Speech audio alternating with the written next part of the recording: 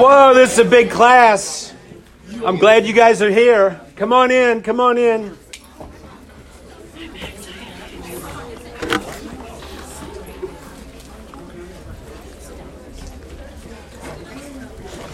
There you go. Are you guys in the right class?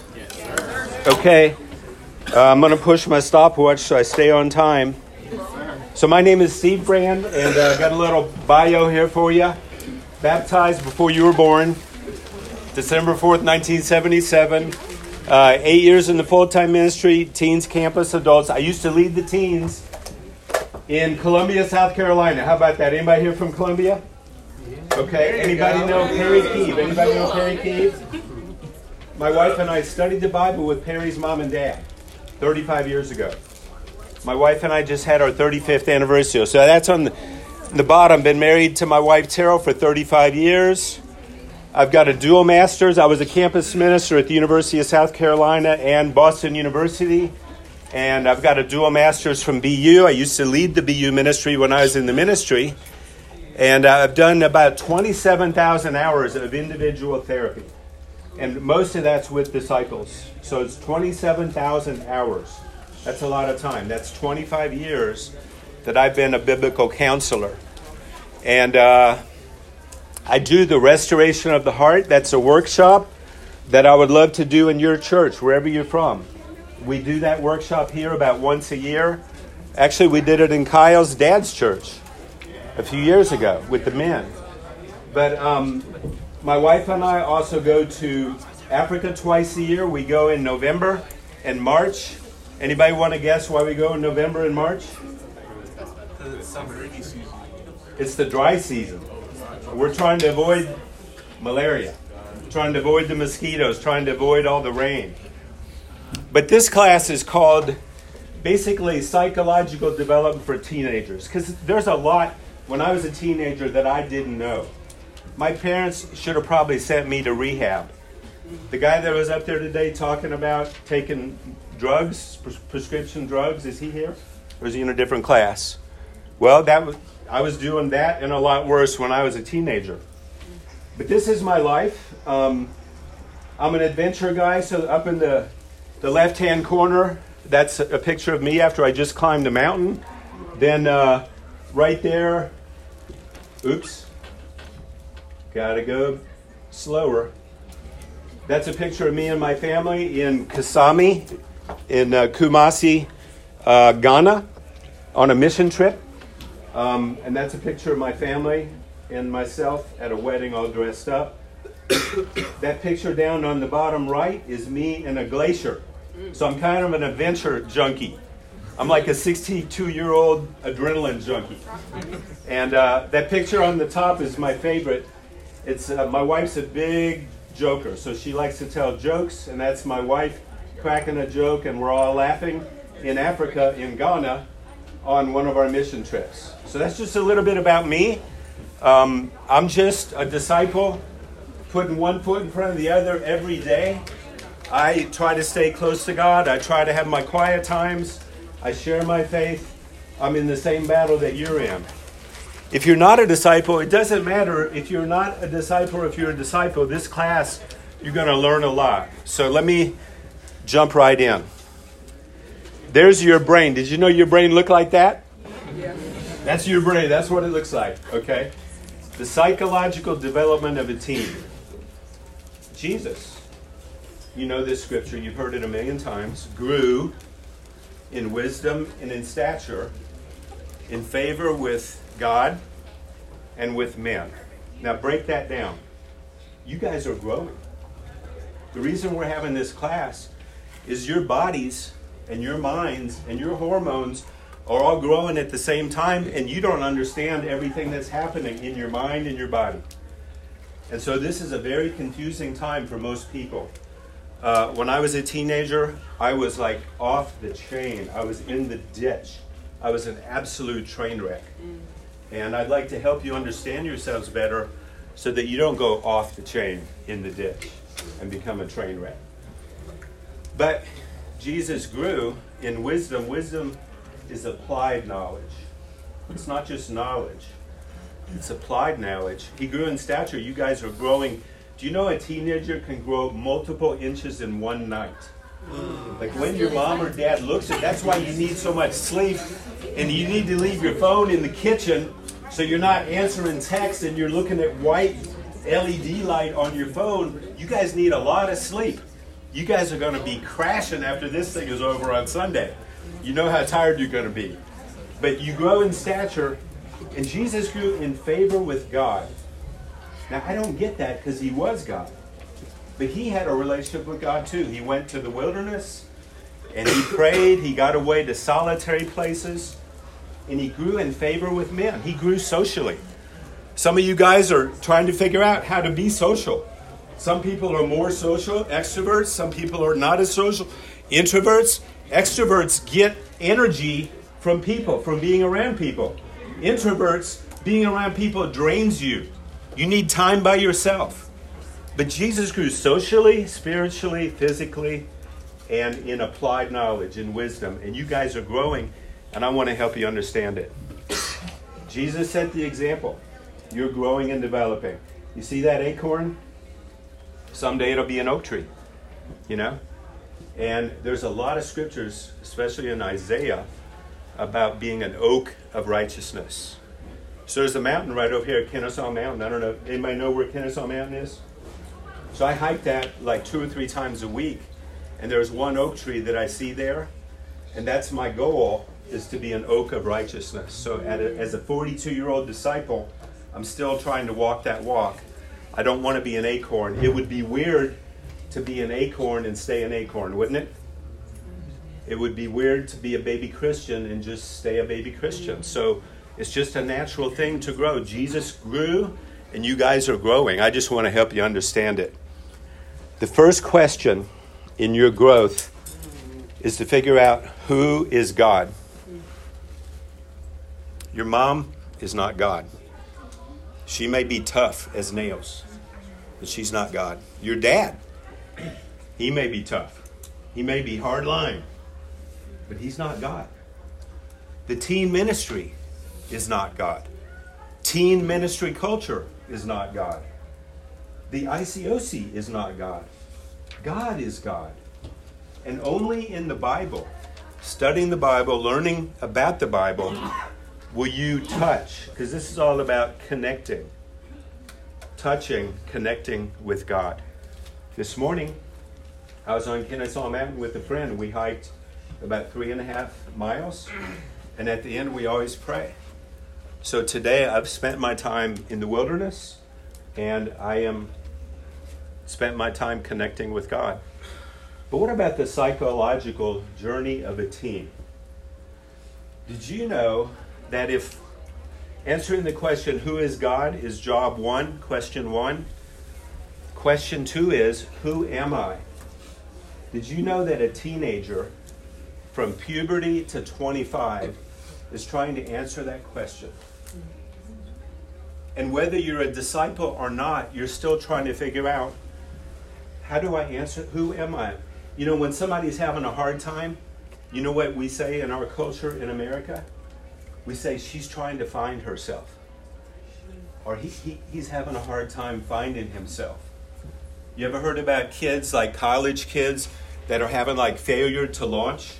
Like they're having a hard time maybe getting through classes or getting a degree or getting a job? Well, it's because they're trying to find themselves. And so your job psychologically is just to figure out from puberty to 25, who am I? Now, what is it about 25? Does anybody know about this part of your brain? Your frontal lobe isn't fully developed till 25. The frontal lobe performs all the... You want to come up here? That's good. You know a lot. So the frontal lobe is what you use to make good decisions. Now, how can you make good decisions if your frontal lobe isn't developed till 25?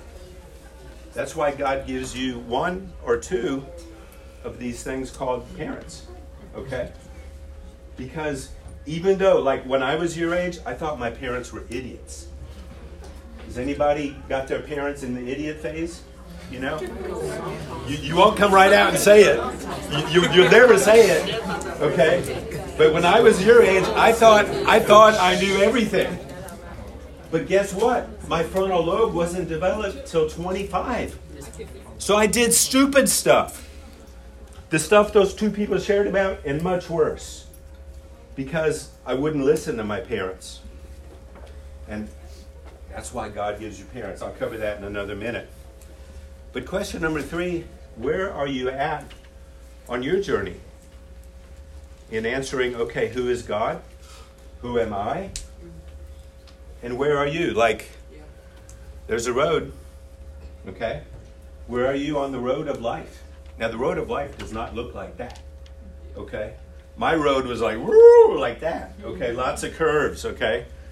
But where are you on your journey? Here's one of my favorite metaphors being a teenager. You are a rocket. You ever see these little movies where they bring the rocket out of the hangar in Cape Canaveral on this long road, and then they put it upright on the launching pad? And you know the countdown, 10, 9, 8. Well, some of you guys are doing that with how long you're going to be at home. How many years or how many months? Like 24, 23, 22, 21 months, and I'm out of here, you know? But look at what this says. The biggest opponent of a rocket is gravity. And we see our parents as gravity. It feels like we want freedom. We want to launch off into the world with this partially developed brain. Uh-oh, that's what I did. It didn't work very well for me. But your parents feel like gravity. They're holding you down. They're holding you back. Now, did you guys wake up this morning and complain about gravity? Like, I wish gravity didn't exist. I didn't wake up thinking about gravity. My buddy that I was hiking with this morning, he came up with this example. He said, we don't go around complaining about gravity. We accept it. We accept gravity. But we complain about our parents because it feels like they're holding us back. They're taking away our freedom. They're disciplining us. They're taking away our gadgetry. They're putting us in a place where we can't use our cell phone, or they take away our iPad, or they pull away our computer, or they ground us and we can't go out. But what about this right here? Your frontal lobe, the part of your brain for executive function, good decision making, sound judgment, is not fully developed till 25. That's why God gave you parents. I would not listen to my parents. I did my own thing and I paid a heavy price. I'm just saying, God gave you parents to help you make good decisions. And, my mom used to say, I hated this. She said, tell me who your friends are, and I tell you who you are. And every time she said it, I hated it. But I was hanging out with some scary people. I was up for National Honor Society. My grades were good. I was smart. But I was hanging out with the stoners in front of school every day because I was a stoner. And my aunt, who was a teacher at that school, had inside information that I was up for National Honor Society. I didn't get it. You know why? Because I wasn't very honorable. Because I was high all the time. I got drunk and got high every day, So I needed my parents, but I thought they were idiots and I wouldn't listen to them, so don't make that mistake. That's your lecture for today. Self-esteem. This is a big problem for teenagers, but why? Because from puberty to 25, you don't know who you are yet. You're trying to find out, who am I? And so we can have naturally low self-esteem, or we can have high self-esteem, or some way in the middle, or you can have bad things happen to you that hurt and damage your self-esteem. Like bullies, like prejudice, racial prejudice can hurt your self-esteem. Getting chosen and not getting chosen for a team, for sports, for some club, just those kind of things. Making it in the school play. not getting the lead, getting the lead. You know, in a musical, not being able to sing, just having a background kind of thing. All those kind of things can hurt your self-esteem. But I want to say, whether you're a disciple or not, God loves you. And he created you in his image. Genesis 1:27-31. God created mankind in his own image. In the image of God, he created them. Male and female, he created them. And God saw what he had made. And he said, it was very good. You are very good. Now you may feel bad. You may have moods that make you feel bad, or people that make you feel bad at school, people that say things or do things to you or talk about you. But God says you are good. How about this? You are unique. You are 1 in 7 billion. Roughly 1 in 7 billion. Your DNA, like, do you hear my voice? If Kyle called me on the phone and I didn't look at caller ID, I would hear his voice and I'd be able to recognize it was Kyle. If I called him and I didn't identify myself and there was no caller ID, he could hear my voice and recognize it's me. Your voice, the iris of your eye, you know, the colored part of your eye, your voice print, your fingerprint, your DNA, you are the only one of you in the world. And how does God feel about you?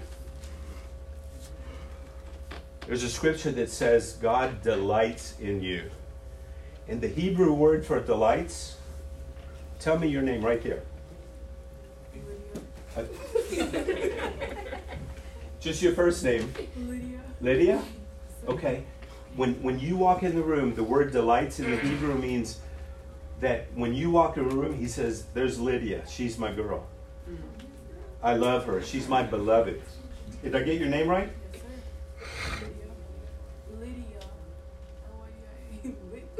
Lydia? Lydia. Okay, I got it right. So Lydia, when you walk in the room, God says, there's my girl. There she is. I love her. That's how he feels about every one of you guys. Okay? That you are his beloved. You are his chosen. And that means if you're a disciple or not. Now, if your teen ministry treats you different, or if the disciple teens treat you different because you're a disciple or not a disciple, that's just them. That's not God. God loves you, and you are unique. You are 1 in 7 billion. You're the only one with your voice print, with your iris, with your DNA, with your fingerprint. You're the only one in the world, and he loves you. He delights in you. Here's what you're worth. You wonder, how can I get a positive self-esteem? How can I feel a positive self-worth? Well, this is what you're worth. Jesus stretched out his arms and he died for you. The cross of Christ identifies your value. You are worth so much that God sent his one and only Son to die for you.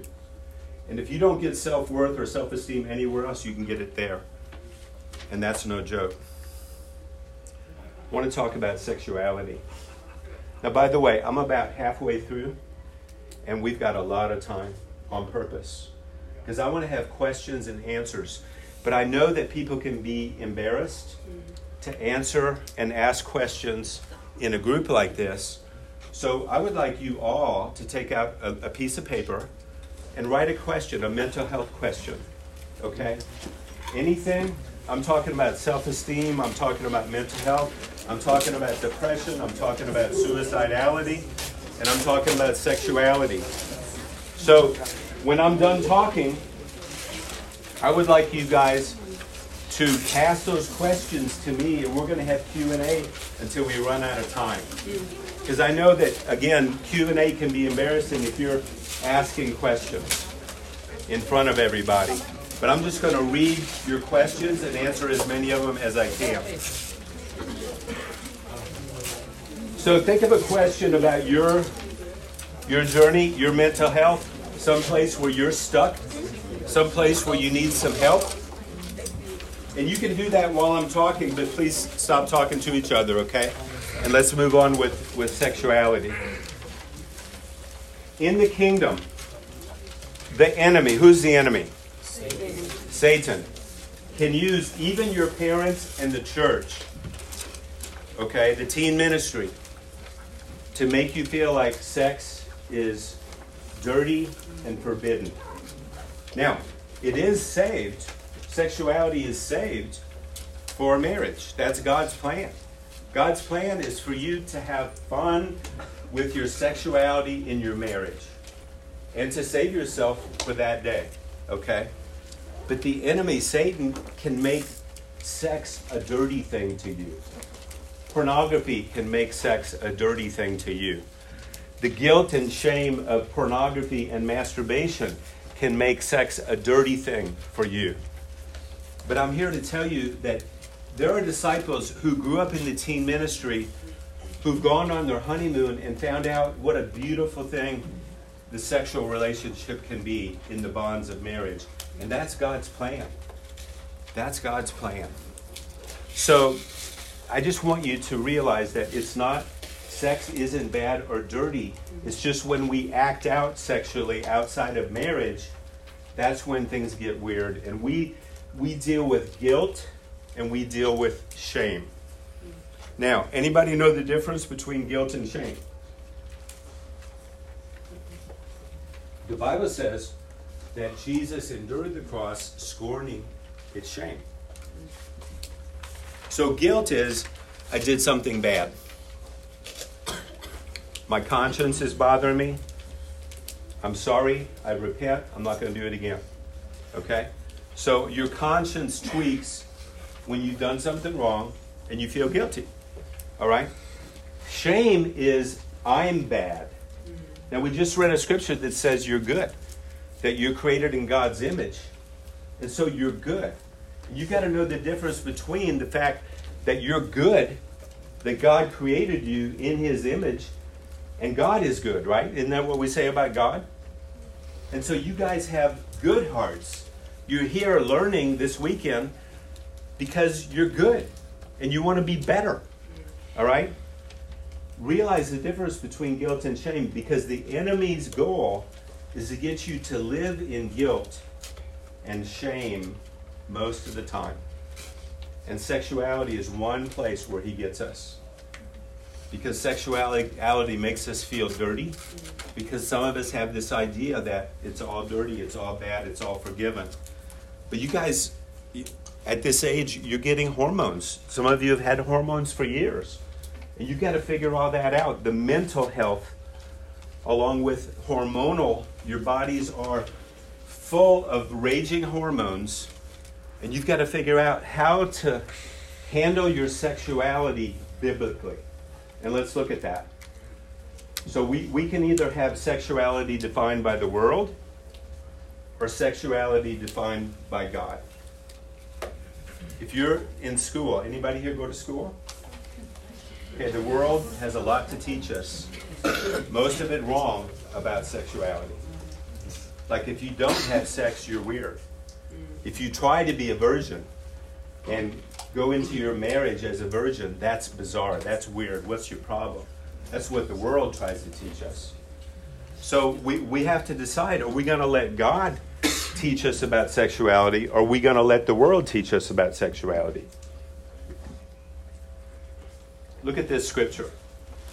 God's standard of sexual integrity. Finally then, brothers, we ask and urge you in the Lord Jesus that as you receive from us how you ought to walk and to please God just as you are doing, that you do so more and more. For you know what instructions we gave you through the Lord Jesus. For this is the will of God for your sanctification, that you abstain from sexual immorality. So God's will is that you abstain from sexual immorality. And look at this phrase that's highlighted, that each one of you, like whether you're a teen disciple yet or not, that each one of you know how to control his own body. How? In holiness and honor. Now, I didn't do this when I was a teenager, and I paid a heavy price. I don't want you to pay that price. Not in the passion of lust like the Gentiles who do not know God. You remember how in the beginning I said the first question you've got to answer is, who is God? And the second question, who am I? And the third question, where am I on the journey? Okay? Because the Gentiles who do not know God can be similar to somebody in the teen ministry who doesn't know God. Okay? You can act in passion and lust like the Gentiles. So there's a lot to learn about sexuality. Next slide. Here's one. This one is pretty heavy. Pay attention. For since the creation of the world, God's invisible qualities, his eternal power, and divine nature have been clearly seen. So you can see the ocean. You can see a waterfall. You can see the mountains. You can walk out of your house in the morning and hear the birds singing. And God's creation speaks to us. Having been clearly seen, being understood from what has been made, so that people are without excuse. For although they knew God, they neither glorified him as God, nor gave thanks to him, but their thinking became futile, and their foolish hearts were darkened. So when I was in the world, when I was in high school, when I was doing sex, drugs, and rock and roll back in the 70s, my foolish heart was darkened. I was living a life of futility. And you know what happened to wake me up?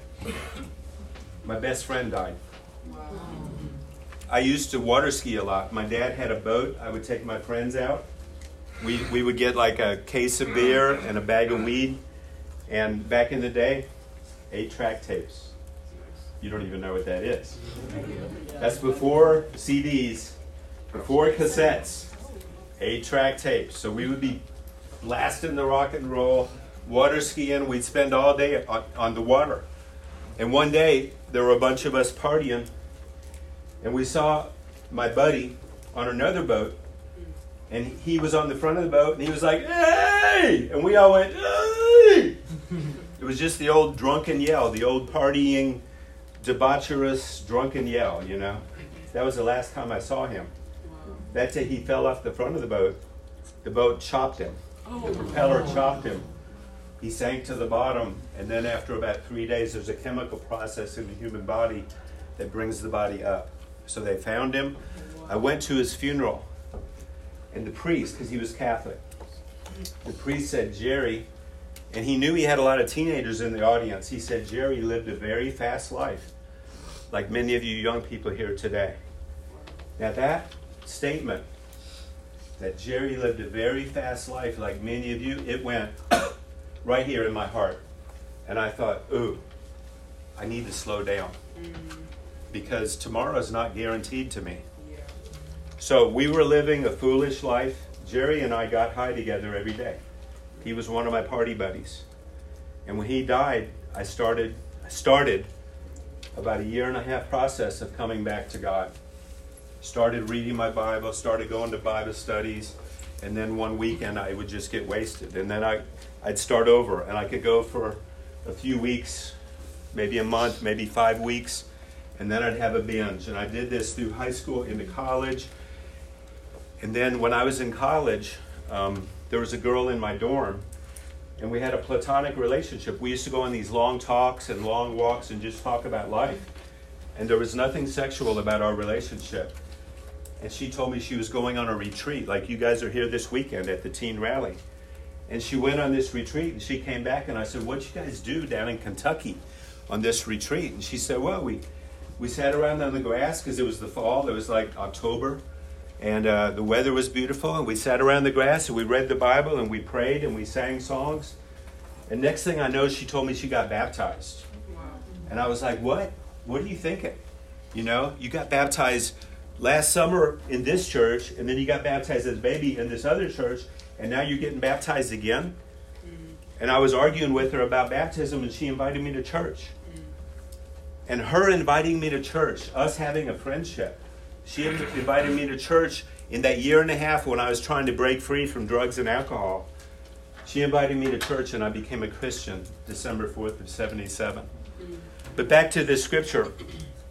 My foolish heart was darkened. It says, although they claimed to be wise, they became fools and exchanged the glory of the immortal God for images made to look like immortal human beings and birds and animals and reptiles. And here's the scary part right here, that God will not make you become a Christian. He will not make you become a disciple.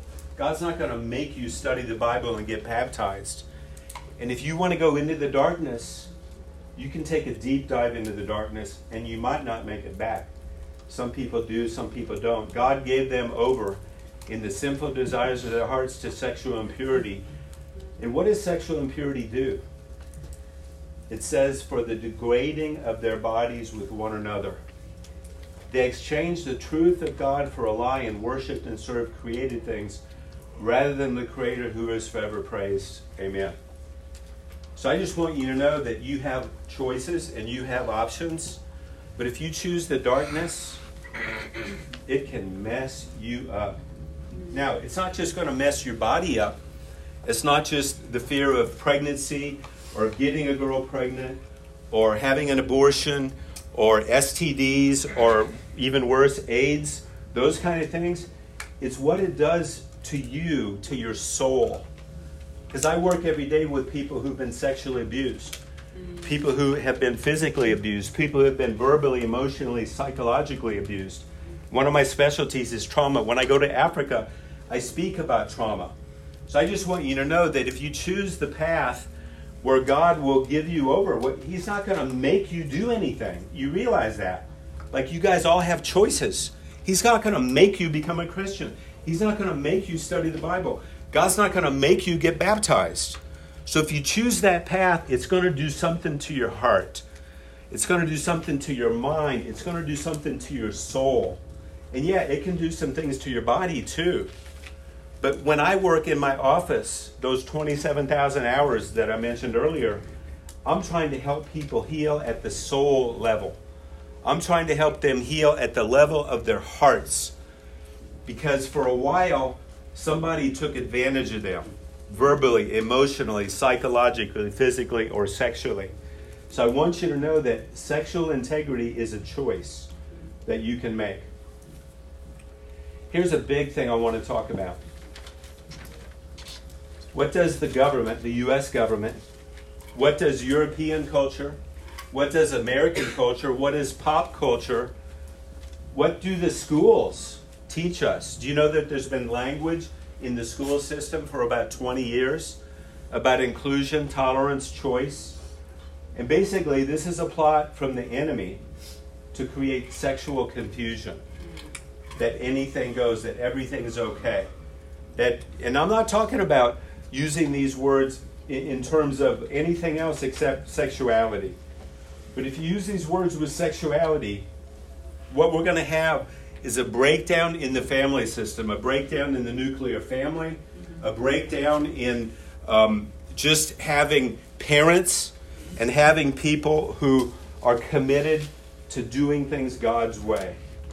And so, you guys, I can't even explain to you how much you've already been influenced by this in our culture today. And imagine you guys getting married and having children, and your children not even knowing who they are or what they are sexually. And some of you are still in that struggle, trying to figure out who I am and also trying to figure out what you are. Are you male? Are you female? Are you gay? Are you bi? But I want you to know that there's an agenda. There's an agenda, and we can blame the government or the school system or the culture, but the agenda is from the devil himself. Because he wants to destroy just the simplicity and the beauty of sex in the bonds of marriage. That's what Satan is out to destroy. He's out to destroy marriage.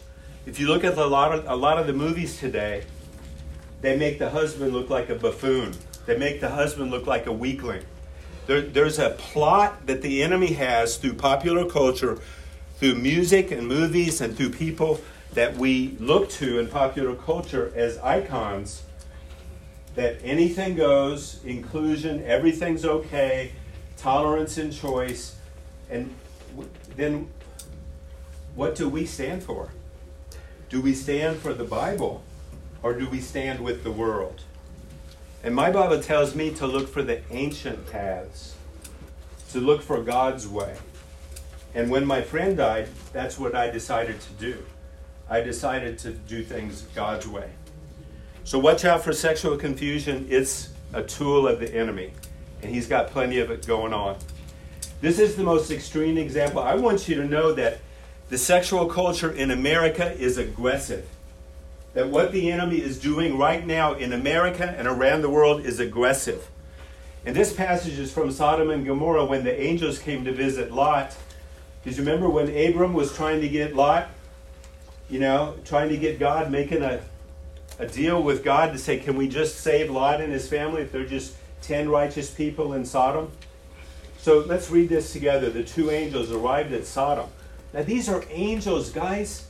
Two angels arrived in a city in the evening.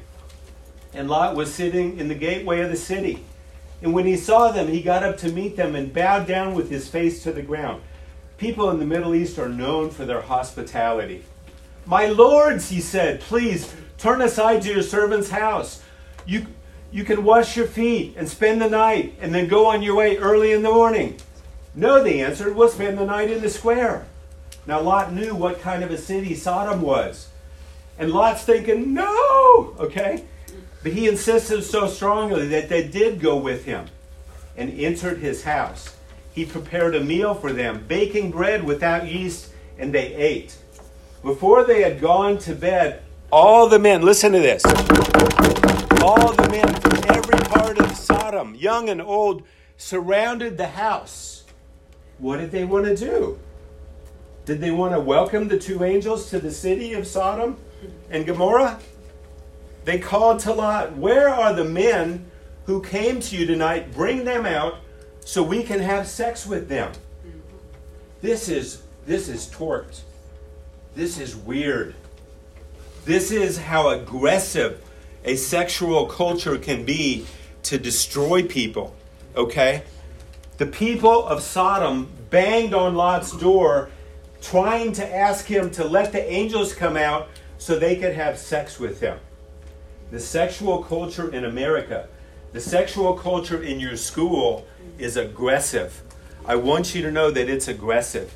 And this is an example in the Bible of how aggressive it can be. You can make decisions right now in your life that can mess you up. Be careful. Protect your sexuality. Learn how to control your own body, like we looked at a scripture ago, with honor and with integrity. This leads us to the final section, and then we're going to do the Q&A. So if you guys have questions, write them down while we're talking here, because this is a big topic. Teen depression and suicidality. When I was a teenager, I was depressed. And my medication was alcohol and marijuana and LSD and cocaine and opium and speed and phenobarbital. That doesn't sound good, does it? Okay? But there was no such thing as Prozac when I was a kid. Okay? But I was self-medicating. Some of you right now are self-medicating. Like the guy that shared earlier before Chase spoke a few minutes ago. Okay? Some of you are self-medicating, but it might be with food. It might be with sex, with pornography and masturbation. Okay? It might be with drugs and alcohol. But this is a really important topic, so let's talk about it. The symptoms of depression. There are emotional symptoms, thought symptoms, behavior symptoms, and physical symptoms. Let's go one at a time. Emotional symptoms: sadness, anxiety, guilt, anger, mood swings, feelings of hopelessness, irritability. Now let me say, when you're feeling all that stuff, sometimes you don't know what's going on with you. You don't know that this is depression, all right? Behavior symptoms: crying, withdrawal from others. So when you isolate, that's a symptom of depression. Neglecting responsibilities, tanking in school, okay? Changes in personal appearance, when you don't even want to bathe, when you don't want to brush your teeth, when you don't want to, I'm not talking about that 1 week at the swamp, by the way. That's a badge of honor, to not brush your teeth for a week, or whatever you guys do at the swamp, But I'm just talking about when you're depressed, you don't care about your hygiene. You quit taking care of your hair. You quit putting on deodorant. You quit brushing your teeth. You just don't care. Some people move more slowly. They get into like slow motion. Some people get agitated and they get really hyper and they start talking really fast. Okay?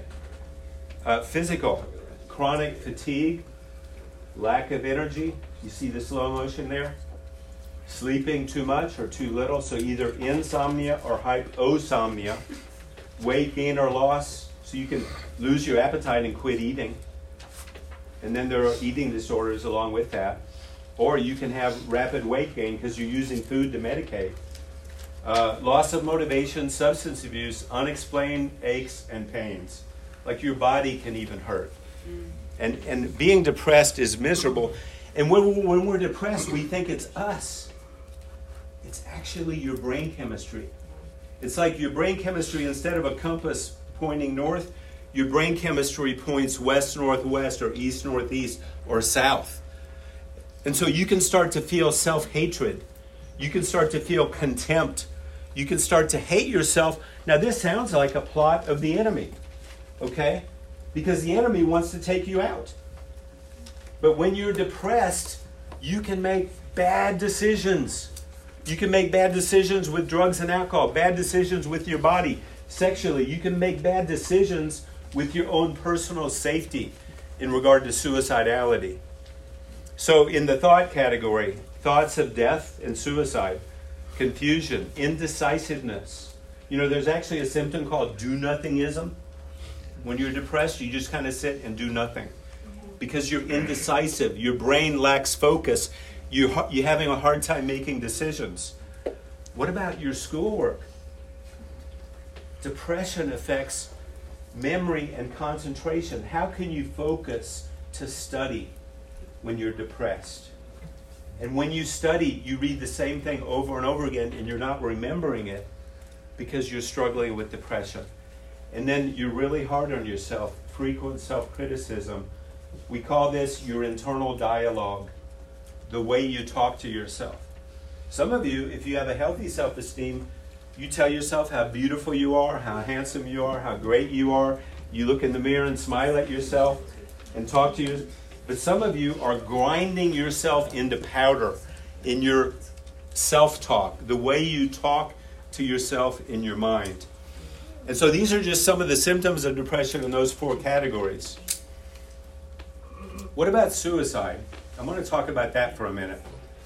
This is a permanent decision based on temporary emotions. Don't do it.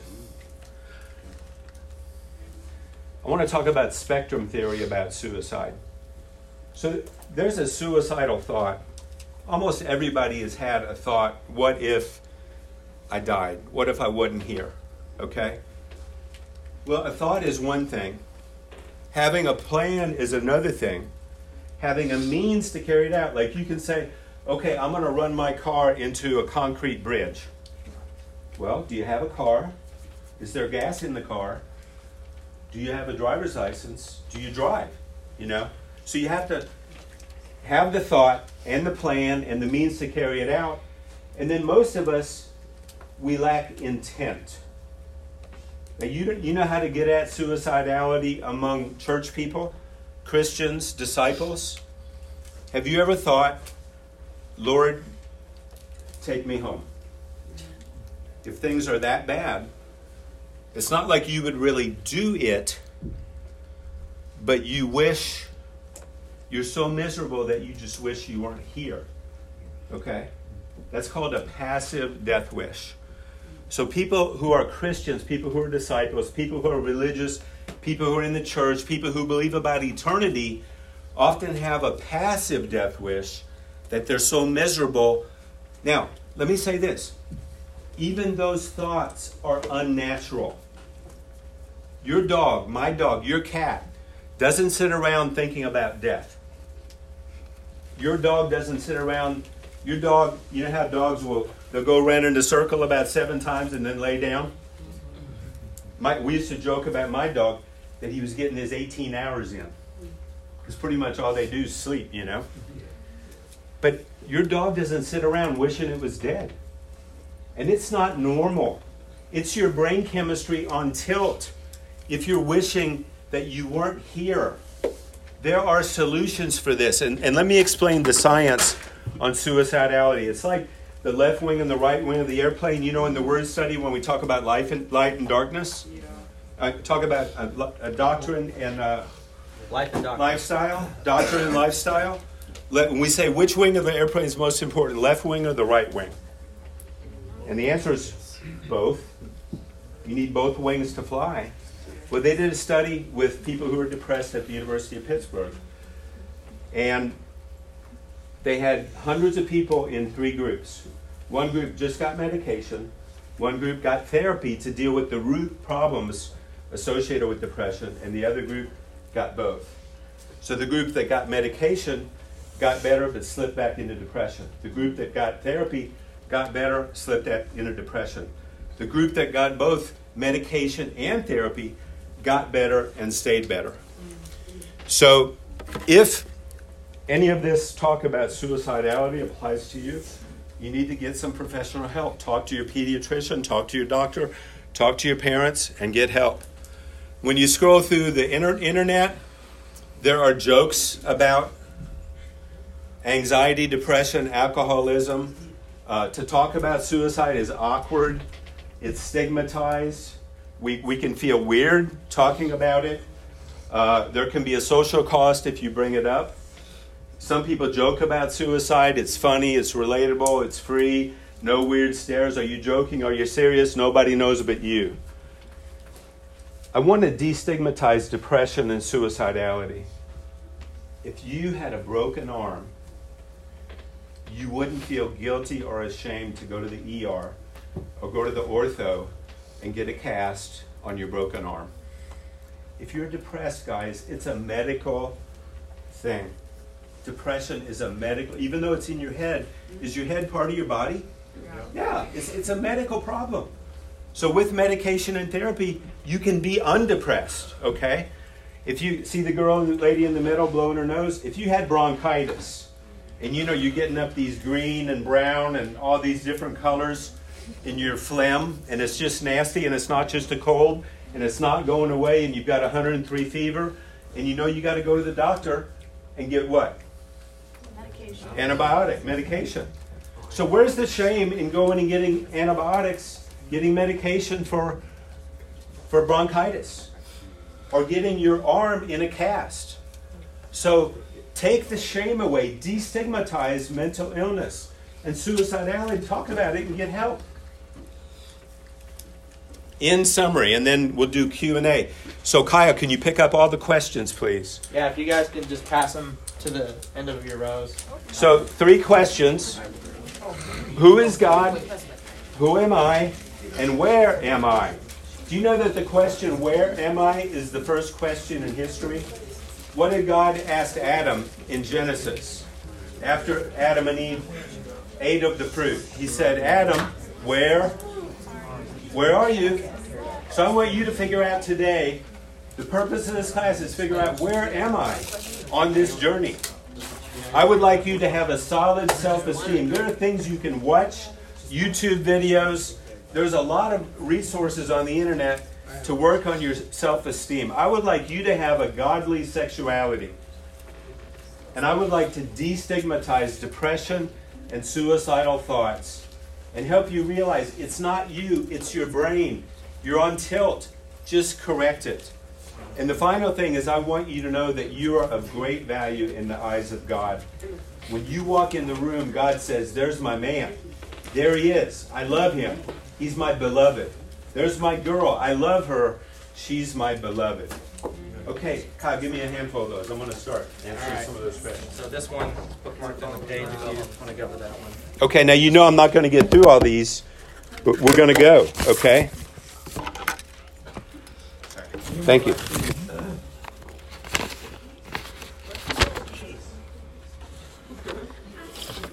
Hi, Chase.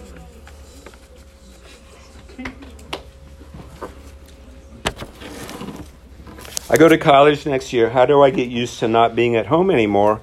How do I not feel depressed about it? I think that's a great question. And I think you start spending more time away from home, like go on a Hope Youth Corps, go to camp, maybe volunteer at camp. You start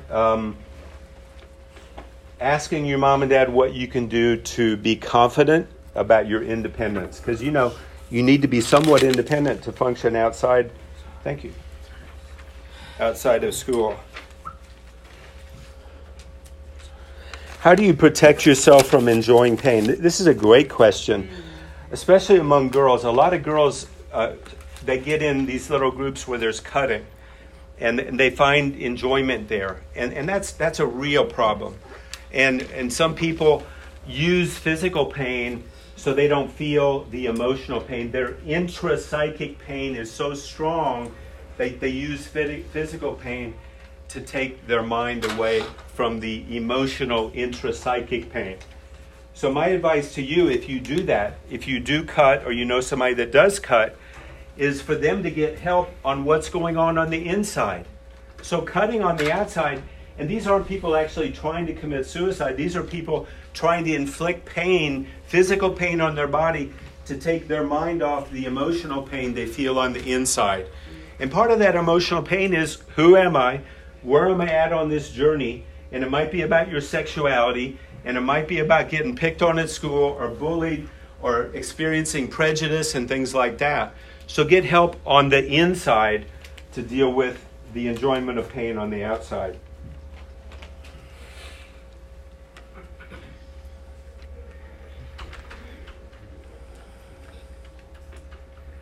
How can you cope with dating someone struggling with suicide, depression, and homicidal thoughts? Okay, well, that person you're dating needs professional help. So it's really not your job. If you feel it's your job to keep somebody alive, you're also struggling with something called codependency. It's not your job to keep somebody alive, although you can help somebody do the right thing, help them call 911, help them go to the ER. Like somebody who's struggling with suicidal thoughts or homicidal thoughts needs professional help.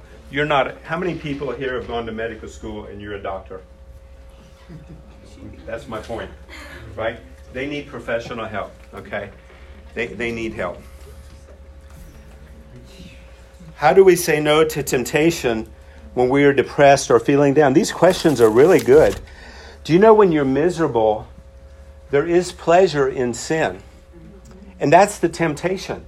Because when you're miserable all the time, when you're going through all these emotions and all these hormonal changes, you realize that one thing that can make you feel really good really quick is go ahead and do that sin. Go ahead and eat that cake. Go ahead and eat that bag of chips, or go ahead and eat those 10 cookies, or go ahead and look at porn and masturbate, because there's pleasure there. But then there's guilt, and then there's shame. So you got to deal with the inner psychic pain. You got to deal with what's going on the inside, and not just try to medicate with food or alcohol or pleasure on the outside. When I am tempted with those kind of things, I like to go back and read Ecclesiastes, because Solomon did it all. He tried everything. And what was his conclusion? The conclusion of the matter was to fear God and keep his commandments, because all those pleasures are empty. When I was a teenager, and I told you I was off the reservation in the ditch, my life was a train wreck. There was a lot of pleasure there, but there was also a lot of pain, a lot of guilt, a lot of shame, and a lot of loneliness. These questions are great. How do I take life slower because it seems like it's coming at me too fast and I'm not good enough to handle it? Well, these questions are really honest. Okay, not good enough is one of the lies, one of the schemes of the enemy. Okay? Even in me speaking here today and in the next session, Satan can put a thought in my mind that these teenagers don't want to hear what I have to say, or I'm not good enough. We all deal with those kind of thoughts, okay? It's not just you. But you are good enough because Jesus makes you good enough. And the enemy, that's one of his lies, is to try to get you to feel not good enough. I haven't had a bad question yet, so you guys You guys are being really honest here. Thank you. You're just being nice. My parents say that taking medication for my diagnosed mental illness, I have OCD and anxiety, is ungodly. Well, where did they go to medical school? Because it means, and I'm not making fun of your parents, because it means I'm not relying on God. Now, that's an old school thought, guys, and that's not true. There are medications to help you with what's going on, and there's no reason for you to suffer, okay? And some people do think it's wrong to take medication, but again, if you had bronchitis, would it be wrong to take an antibiotic to kill the virus? So it's not wrong to take medication. If in the adult worship tomorrow in this church or your church, if everybody taking medication had one of those big antennas that you see on bicycles with the orange flag on it, you would see hundreds of orange flags with antennas among your parents, among spiritual people, among people in the ministry. Okay, it's not wrong to take medication. So your parents, you can Google, guys, you can Google and do research on this yourself and show your parents the research. It's all out there on the internet. So instead of using the internet for bad things, use the internet for good things. As a disciple, hearing that I'm not godly enough to have a mental illness is discouraging. Are they right? No, they're not right. They need educated. They're just thinking in a way that people used to think that taking medication was unspiritual or not godly. One more question. And we stop at quarter till, right? Yes. Yeah, if you need to go until 2:50, that's fine. Oh, I want to do that. Thank you. Yeah. Yeah, Chase. Good. How would I talk to someone who's depressed so that they know their worth? Guys, there are so many resources on the internet to help with self-esteem and self-worth.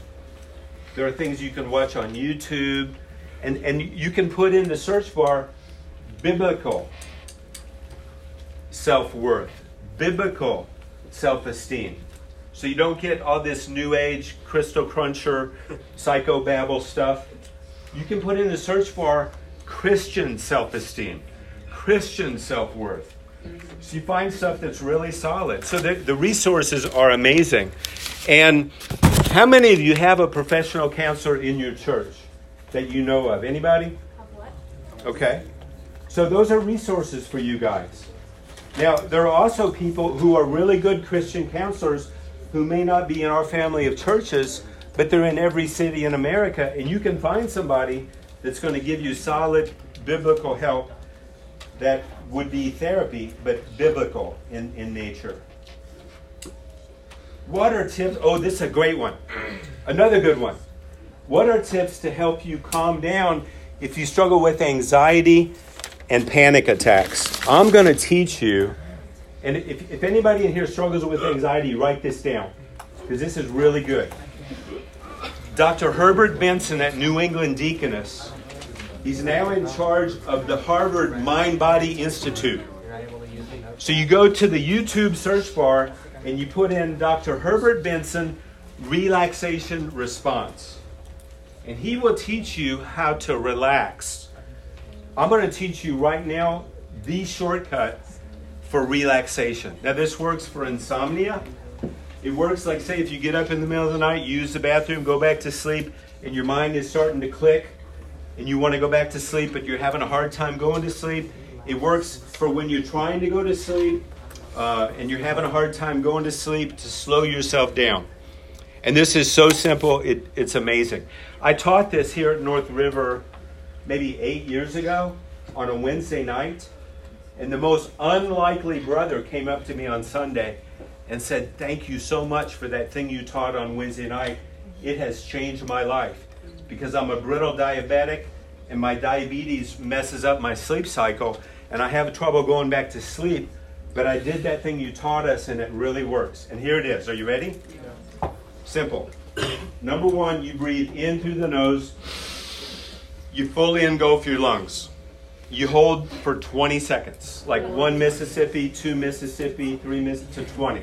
Now myself, I do 30 seconds because I've practiced it and I worked up to it. In through the nose, 20-second hold, out through the mouth, slowly. You do that 3 times. Do the math on that. 20 seconds times 3. That's a minute. With a really slow exhale, could be a 10-second exhale. It could be another minute and a half. If I do it 30 seconds with a 10-second exhale, that's 40 seconds times 3. That's 2 minutes. So what are you doing? Think about medically, physically what you're doing. You're stopping your diaphragm. You're slowing down your heart rate, slowing down your pulse, which slows your blood flow to your whole body. But what about this? It slows down your blood flow to your brain. And so you do that 3 times, and there's something God created for your body called the relaxation response. And so you can actually relax after you do that 3 times. If you don't fall asleep right away, do it again. Give yourself 5 minutes. If it doesn't relax you right away, do it again.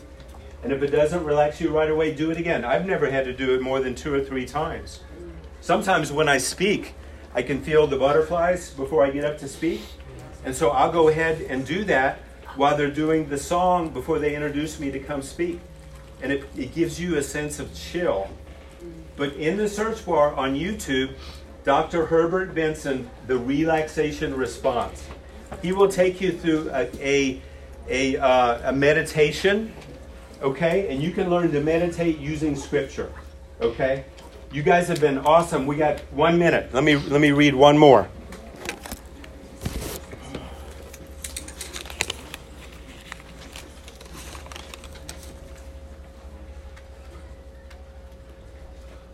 Why is church known to be homophobic? That's a great question. You know, we just had Guy Hammonds here, okay? And religious people, Christian people, people who follow the Bible have been really hard lying about some things without love, okay? Now, the Bible is the Bible. It's God's Word.